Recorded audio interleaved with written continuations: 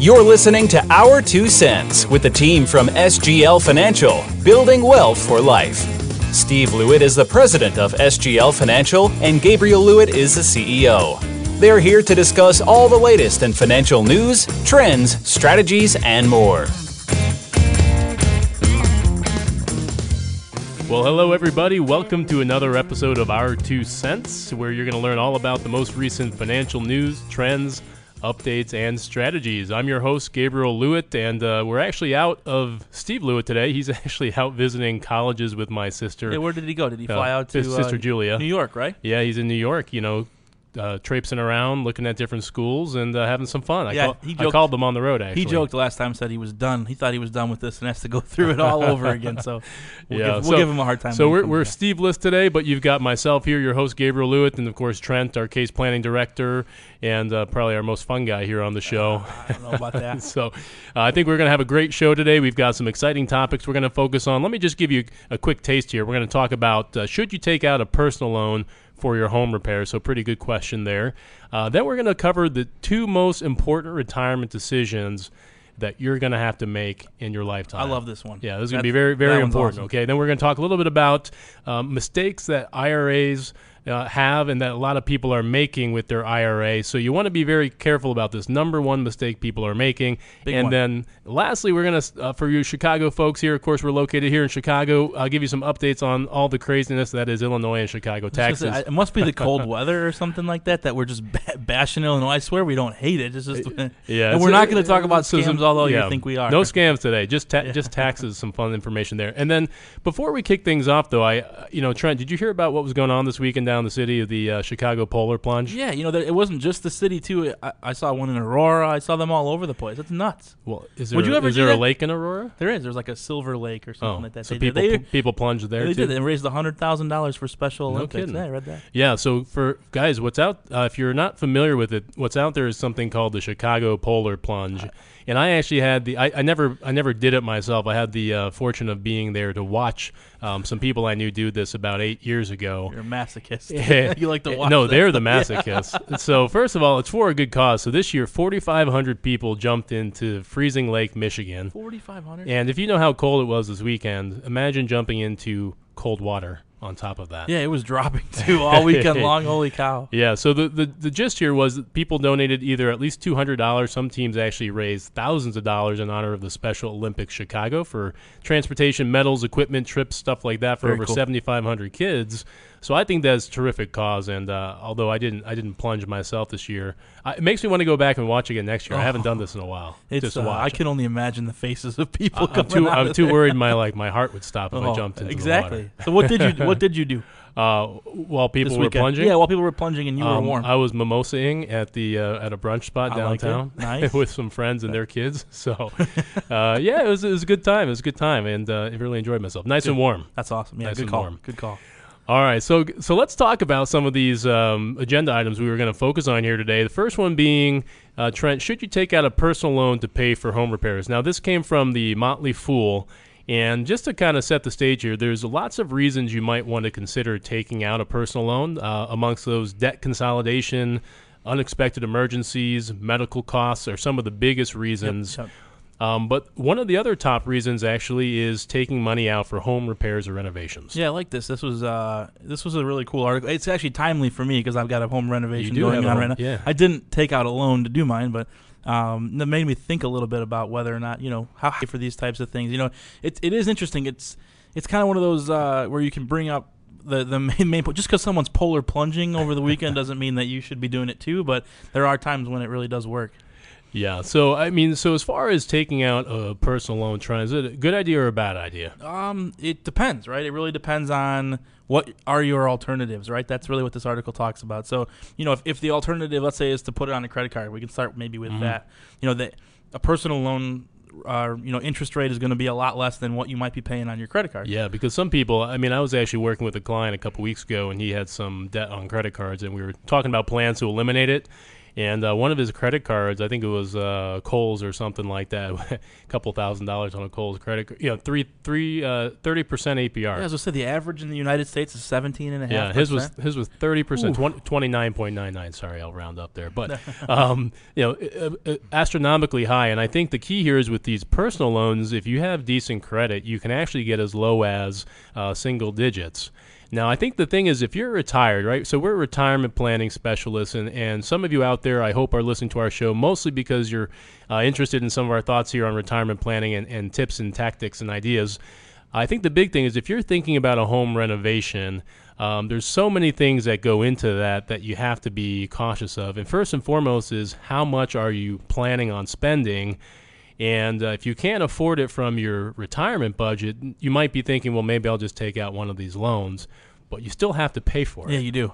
And I think, it's actually interesting. Most people are like, well, I'm going to be jumping into retirement. How much home renovation am I going to have to do? And I actually wrote a blog about this in our blog, a few months ago, talking about all the things that you might need to do to your house to get it ready for retirement. Yeah. So these are things that you should be thinking about and before they happen. And then it's also, let's talk about how you're going to pay for it. And I have clients say they're talking to me about retiring. Hey, we're going to retire in 2-3 years here.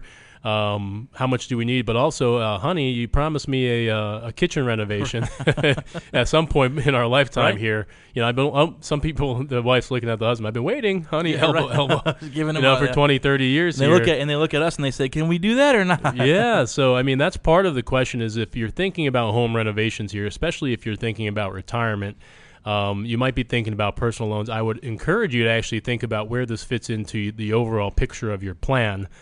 And just some thoughts to consider is should you take it out in cash if you've got money, perhaps is not currently being used for income, or is it better to pay that interest rate and then have that monthly payment each month? And I think the answer to that, like we said, that does depend on your overall plan though, and which one ends up being best for you. There's all different conversations we can have. If you have the ability to pay that debt off quickly, maybe it's something that we can find a introductory rate on a credit card. Maybe a credit card's a better idea than a personal loan where you get a 0% interest, for the first 36 months or something like that. Or, home equity lines of credit. There's all kinds of things. Yeah, the HELOC is a good idea they were talking about, especially in the article, and we'll do the same advice for some of our clients. If you've got some equity in your home, granted, you typically want to pay all that off, especially before you retire. But I do know some retired clients, they're in their upper 70s, they don't have, or mid 70s, they don't have a ton of money, and they have things that they either want to do or need to do to their house to either keep it up to shape or maintain it,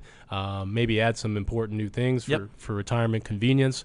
So these are some important questions, and hopefully this gives you some ideas on how to approach these things if you're thinking about it. A couple quick other key points here. What you want to also watch out for is try not to put this all on your credit card. Yep, exactly. Even the installment loans here are better for your FICO score than revolving debt like credit cards, and you also tend to get those fixed rates with a fixed installment period. Correct. There will be an end date if you do buy one of these loans. Yep. Yeah. Agreed. So Trent, let's switch gears. We talked about retirement planning and two really popular and important retirement planning decisions that you have to make. And really what we're going to focus on here is as you're thinking about your retirement planning, there's some studies that have been done. This one particularly was from the Sightlines report prepared by Stanford Center of Longevity. And really what the conclusion came to here, and it's a little bit, might be a little bit depressing. It is. It is. Well, when I read it, just to start things off, we'll try to then cheer things up a little bit here. But sobering conclusion here, baby boomers don't have enough savings to retire full-time at age 65 and maintain the same spendable income when they were working. Yeah, it's a crazy stat because most people are thinking that's the time to turn it off and really start. And now that the stats are starting to weigh in, they're not in their favor at 65. Yeah, so that might not be you. Maybe you're concerned it might be you. So a couple things that, as you think about that, if you can't retire at 65 and maintain your same quality of living, you really only have a couple other options. What are the options? Yep. Your first one is when do you retire? And that's actually our first question, right? And it's one of the most popular questions we get from our clients when they come in to first sit down with us is, Gabe, or Steve or Trent, when can I retire? Is really what everybody wants to know. Yeah, they want to know, can I do it today, tomorrow? What does it look like? And it is the biggest question because we'll talk a little bit more about this article and how it does, but the stats do show that the longer that you do work, obviously the numbers work out a little bit in your favor, no matter how you look at it. But when do you know why? Well, there's a bunch of reasons why. Well, you have more money, you have income. Yeah, I don't know if this is an official term. I call it the double or triple compounding effect, Trent. Right. So, I mean, first and foremost, you're not pulling money out of your investment accounts. Yep. Okay. You're then also usually contributing more if you're still working into your investment accounts. Just the way you were all the years before. And if you're not pulling money out, you also have more money that's in there earning even more interest. Yep. The triple compounding effect. And that's the triple compounding effect. And it's really huge. Even massive. if you push somebody's, and we'll do this if we run a couple different plan variations for you if you come into our office as we design your ideal retirement income. I almost feel like we could coin the quadruple, because at that point, too, your Social Security is less every year you take it beforehand, too. Yes, you're right. I forgot about that. So, part of this is your Social Security benefits plays into that, too. So as you delay your retirement age, you give your Social Security benefits and credits more time to increase before you turn those on. What's after 4? Quintuple? Is it? Yeah, that would be quintuple. There might even be a quintuple. We'll find one. Because the other one too is your health insurance costs. Oh, here it is. Yeah, is going especially before 65 when you can qualify for Medicare. Yep, correct. And it's really interesting. A recent client I was meeting with said, "I'd like to retire at age 62." And we got to talking, and we asked a few questions about that. And I said, one of the biggest considerations, don't know if you've thought about this yet, is how are you going to pay for your health insurance between 62 and 65? How do you bridge the gap? I think I remember this case with you. And he looked at me and was like, oh. Yeah, it was something that I never thought about. Absolutely. He's like, that's a really good question, because that could be a very, very big expense. Well, because they'll go to a budget, and then it won't be in there, and then we have to change it all, and it's interesting. Yeah. Well, I'm not sure. I just heard a big noise there. I'm not sure if that was on our podcast. Did we get a question that emailed in? Maybe that was a live question. Let us know, right? In there. The producers will let us know. Yeah. Joe's our producer here. He's laughing. Okay, so 2 key decisions, guys. First one was the age at which you retire. What's number 2? That was number 1. Number 2, just as important, is the question of how you retire specifically. Wow. And what they mean by that is, do you retire full bore? I was just going to say, but all the eyebrows are raising right now. What does that mean? How do I retire? Of course, I'm going to retire on a beach. And typically people think when we're talking about how you retire, like, what's my lifestyle? Am I traveling a lot? This is not specifically talking about, are you going to be fully retired or are you going to be working part-time? Yep, right. And it brings some really good points in when you think about it. Maybe you're tired of your full-time grind. I had a woman the other day came in to see me. She'd been a nurse in a emergency ward for 41 years. 41 years. Wow. And she just said, I have had enough of this job, and I'm looking forward to being able to retire. So that's one of those questions, right? Let's say your situation says you need some additional money. One option is you don't retire full-time and just stop working completely. You could find a less stressful part-time job. Yep.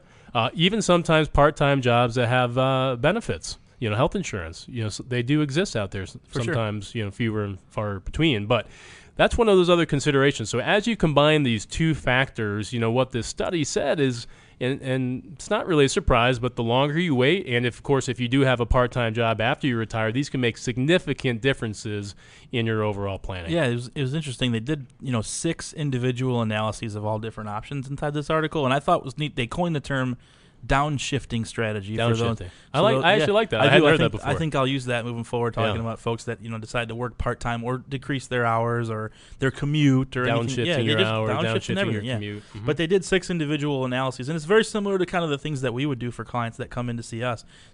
Let's look at the numbers at 62, at 65, at 67. All the we would do all those, or let's look at a part-time job that gets you. So it was really, really interesting. So they did these. And I'll go through the top 2. The first one, if you just retired at 62 right away, you take your Social Security. It's the lowest amount you can get in Social Security, and then you start drawing down your assets. Now, mind you have a longer time to draw those assets down, so it's less. You have to pull out less each time. So that's, on average, was like $62,312 in this example. Let's just use that as an income example. Scenario 5 says, let's say we worked all the way to full-time to 70. We have highest Social Security. Now I have less time to draw down my assets, more money. It was a difference. all the way up to almost $120,000 in income. Almost double. Yeah. Almost double. Yeah, and that's, anywhere in between is where the rest of them fall. I think this is, what's so hard about this for people out there thinking about when I should retire. There's a lot of conflicting information, too. I think it's Susie Orman or somebody else. There's a few other bigwig talking heads out there that say, 70 is the new 60. Yep. And I'm not sure I agree with that, honestly. I think, your 60s, you're healthy, you're usually feeling pretty energetic. Not always the case with people we meet with that are in their 70s. And so this is a key time of your life where you might have that energy and that desire to go out to travel, maybe do sports, hiking, all these different things you maybe weren't able to do when you're just grinding full-time at work. So I think there's so many considerations in here, and maybe it's a balance between the two.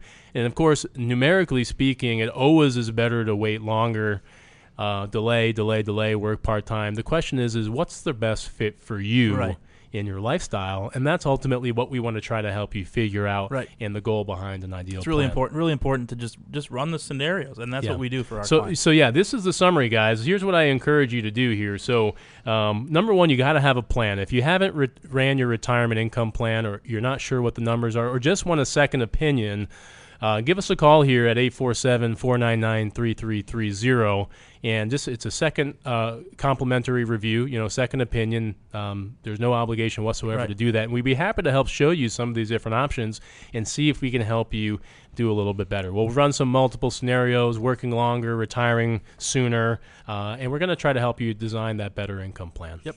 That's really our key goal there. So moving on to our the other retirement-related topic we were going to focus on here, related a little bit here, Trent, very much related, is the number one IRA mistake that almost all retirees make. And this is something we do see as well. So the author of this particular topic here was also a financial contributor and has his own advisory firm, I think. And so, you'll hear some similar planning topics elsewhere, but we're big believers in this. And basically what he's talking about is the importance of having a distinction between what investments go into which types of your accounts. In other words, taxable brokerage accounts, what should go into those? IRA accounts, 401k accounts, what should go into those? Trent, should someone have the same thing in both of those? No, absolutely not. And I think that we'll have to make sure this is going to get technical pretty quick here, I would think. I think this one a little bit technical. So we'll make sure we'll try to do keep our it best. easy, And if you simple. have questions about it, make sure, like I said, email in or call in and ask those questions. But basically what we found and what, in this article, the contributors that he has found as well is a lot of times when he analyzes a portfolio for a client or somebody that comes in, they'll look and they have these two qualifications of money. You have your IRA money, your qualified money, stuff that you haven't paid any tax on yet, and is going to be taxed when it comes out as ordinary income. Very important, right?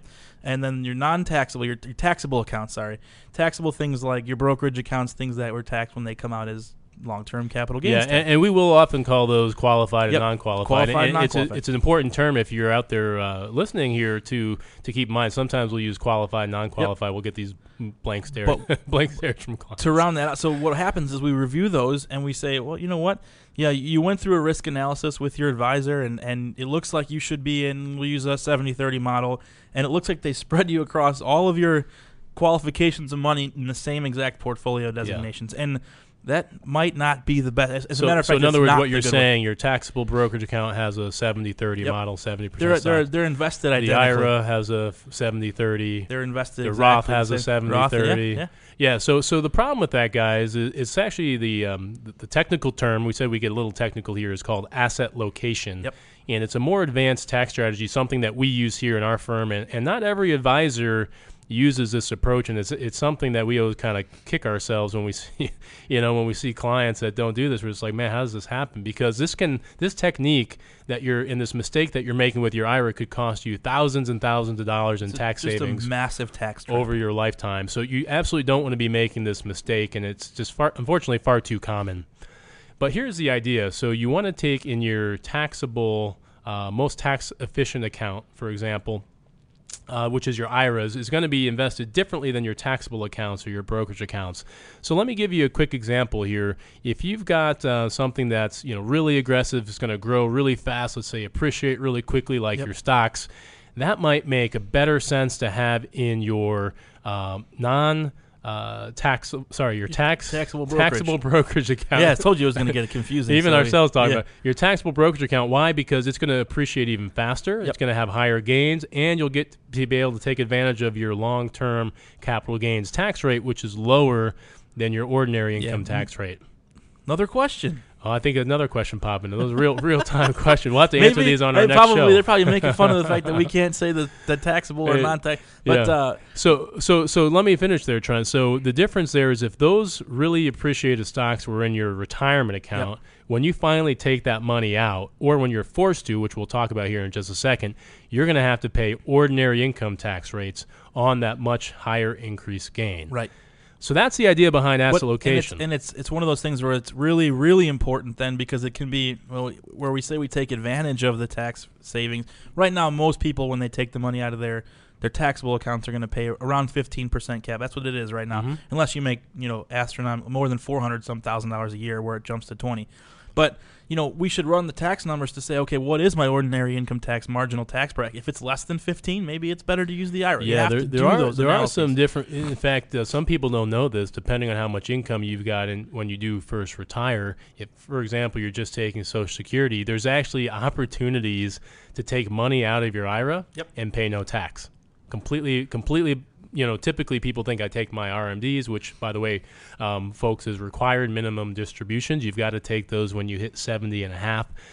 But people think you always have to pay taxes when you take that money out. Sometimes through proper tax planning, you can actually pay no tax on that while you've withdrawn it from your IRA. It's amazing. Which is really cool. So there's lots of tax planning opportunities that are involved here with your IRA, and you want to make sure you're looking at all the different options that you have to save money on taxes, because one of our golden rules here, Trent, I know you believe in this, it's not your pre-tax return that matters.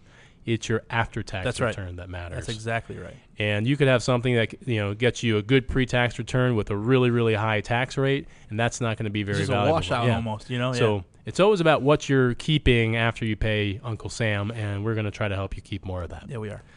So, guys, we said today was going to be a little bit of a talking points on taxes here. So here's an interesting tax tip for you, or not even tip, just a tidbit. Illinois is actually officially ranked now the second in the nation for highest property taxes, Isn't that amazing? According to Daily Herald here. So we all knew they were high. Now you just know exactly how high they are. Today I feel like it's the coldest state. Right now the way we've been going through this vortex is March already, and it's still below zero. Well, that's the good news. This is March. I think we're hopefully going to – maybe this is winter's dying breath here, because it's pretty cold today, and you forgot your coat. I did. Yeah. But, they say that – who's ahead of us? Oh, New Jersey, yeah. New Jersey. They say on average 2.44%, where we're 2.31. Yeah. Yep. So, basically an effective tax rate of 2.31%. And in Illinois, that equates to an average of $4,157 on an average home value of $179,700. So, interestingly enough, our average home value in Illinois is much lower than some of the most expensive averages in the country. Very true. But we still have even with that, the second highest property taxes overall. Yeah, that's what I thought was pretty crazy. That just means how high the taxes really are. They actually have a little snippet inside this article talking about the mass exodus of people from different states, and I'm surprised that we weren't included in that, because there are so many people leaving Illinois. In fact, if you look at so I'm kind of a sports nut, and you look at the recent deal with Bryce Harper. You watch baseball, you follow baseball. He got $330 million over 13 years, and he took that with the Philadelphia Phillies. He got a better offer from the Dodgers, and he nixed it because he didn't want to pay the taxes. Yeah. And stuff. So it's like, it's one of those. These are real things. People are leaving because they're not taking jobs. You go to a low income tax state or no income tax state. Illinois needs to watch out. You're gonna, all of a sudden have a much better. Remember, what you keep in your pocket after taxes. Right? Exactly that's the right. whole point. Yeah, that's the whole reason why he's all going. other variables the same. Yep. You pay less in taxes, you're going to keep more. So very real thing. Illinois not so hot on the tax front there. Here's another reason it's not so hot. You guys are going to love this. I actually hadn't even heard about this proposal until I doing some research on this for the podcast here. But J.B. Pritzker, newly elected governor here, is proposing a statewide 5-cent plastic bag tax, Trent. I know, and they already have this in Chicago. They already have it in Oak Park. If you've heard of Oak Park, Well, I hadn't known that before. It says here So Oak Parkers pay 10 cents per bag. It's so funny. My brother lives in Oak Park, right? And he used to call me all the time on his way home, like on a Thursday or Wednesday, and he's like, I'm coming through Elmhurst. I'm going shopping, grocery shopping. And I go, what? That's where I live, is Elmhurst. I said, why are you coming? You live in Oak Park. Why are you going to stop here? And he tells, I don't want to pay the bag tax. Well, it's great. I mean, okay, I go grocery shopping, Trent, I'm sure we all do. Yeah. I don't know. I probably, if I do go to a place that has plastic bags, maybe get 10, 12 bags sometimes, depending on what you're getting. I don't pay attention. Yeah. Now, I have a question, Trent. If they give you 2 plastic bags for like your heavy goods, and let's say you don't have any control, are you getting double? If they double bag your milk or something, you better watch out, guys. That's a 10-cent milk bag. Yeah, you got to be real careful here. Holy cow. I totally do understand. I mean, so here's the deal. They're going to start triple bagging. Here's the deal. I mean, it's not done just because they do need the money in the state, obviously. But they're saying it could bring. Don't tell me you think it's environmental. They do say that it is. Well, I mean, what do you think? I don't know. It's all about the money, Trent. I mean, they show this picture of this bag hanging on his tree on the. Yeah, I think they like to make it seem like it's environment. I mean, it's definitely more environmentally friendly if people start. I use those bags too, man. All the so time. No doubt. Like we use paper bags whenever we can. And we even have some of those totes, I use the totes, those plastic bags to like line the mini garbage cans in my house all the time. Yeah, like, what am I? Well, you're paying 5 cents for them now. Maybe. Yeah. Maybe. So, that's what's crazy about this is, I actually think it's mostly just about tax revenue. And part of the challenge is if you're like us, and I feel this way, you just feel a little bit fed up with the amount of taxes that are being proposed. That was one of the things in the article that resonated with me was this. I'm not really all that. I'm not concerned financially about paying 5 cents a bag for. It's not going to kill too many people. Couple bucks here and it's there. the precedence of what the state feels like. Let's just tax everything. Well, yeah, right? the one guy says, "Well, pretty soon they'll be taxing the air you breathe." Yeah. They'll say they proposed a mileage tax, an Uber mileage tax. Yeah. I mean, you can't literally tax every single thing that we Illinoisans do, and not affect us to get. That's why you look at the comments in these articles, you just see like the hashtag Illinois.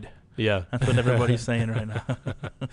Well, that's pretty much the common consensus. So I guess bottom line, use paper. Or you can buy your own. Buy your totes. The totes. Yeah. So anyway, on to one our last topic here today. I really like this one. I sometimes just want to talk about some things I think are kind of interesting. This scares me, by the way.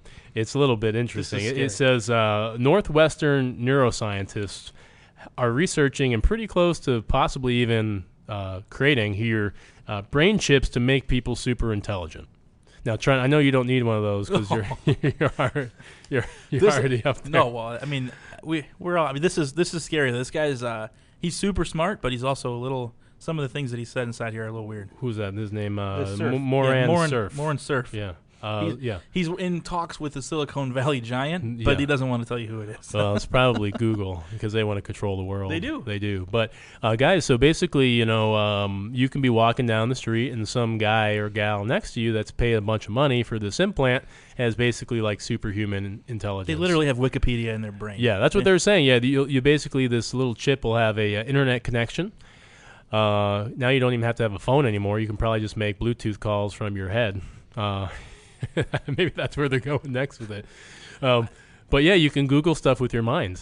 It's just. I'm not sure how you get the answers. Okay, so they say the average monkey's intelligence ranking is about 70, or the average human's 100. We're higher than that, right? Genius than the monkeys. Than the monkey. We yeah. are, okay, 100. Genius is 140, and somebody with one of these chips could be around 200. Wow. And they say that now it could create intelligence gaps, not only race and gender and all these other. Now we're going to have intelligent gaps. And the guy makes a funny comment about Stephen Hawking in here. He says, what are they going to do with a guy like him? They're going to say, oh, look at this cute little Stephen Hawking. He can do differential math in his brain and his IQ of 160. We'll put him back in his cage and let him do it's like crazy. I just don't. It's crazy. I just don't get how this works. So imagine you have a chip in your head right now and you think a question.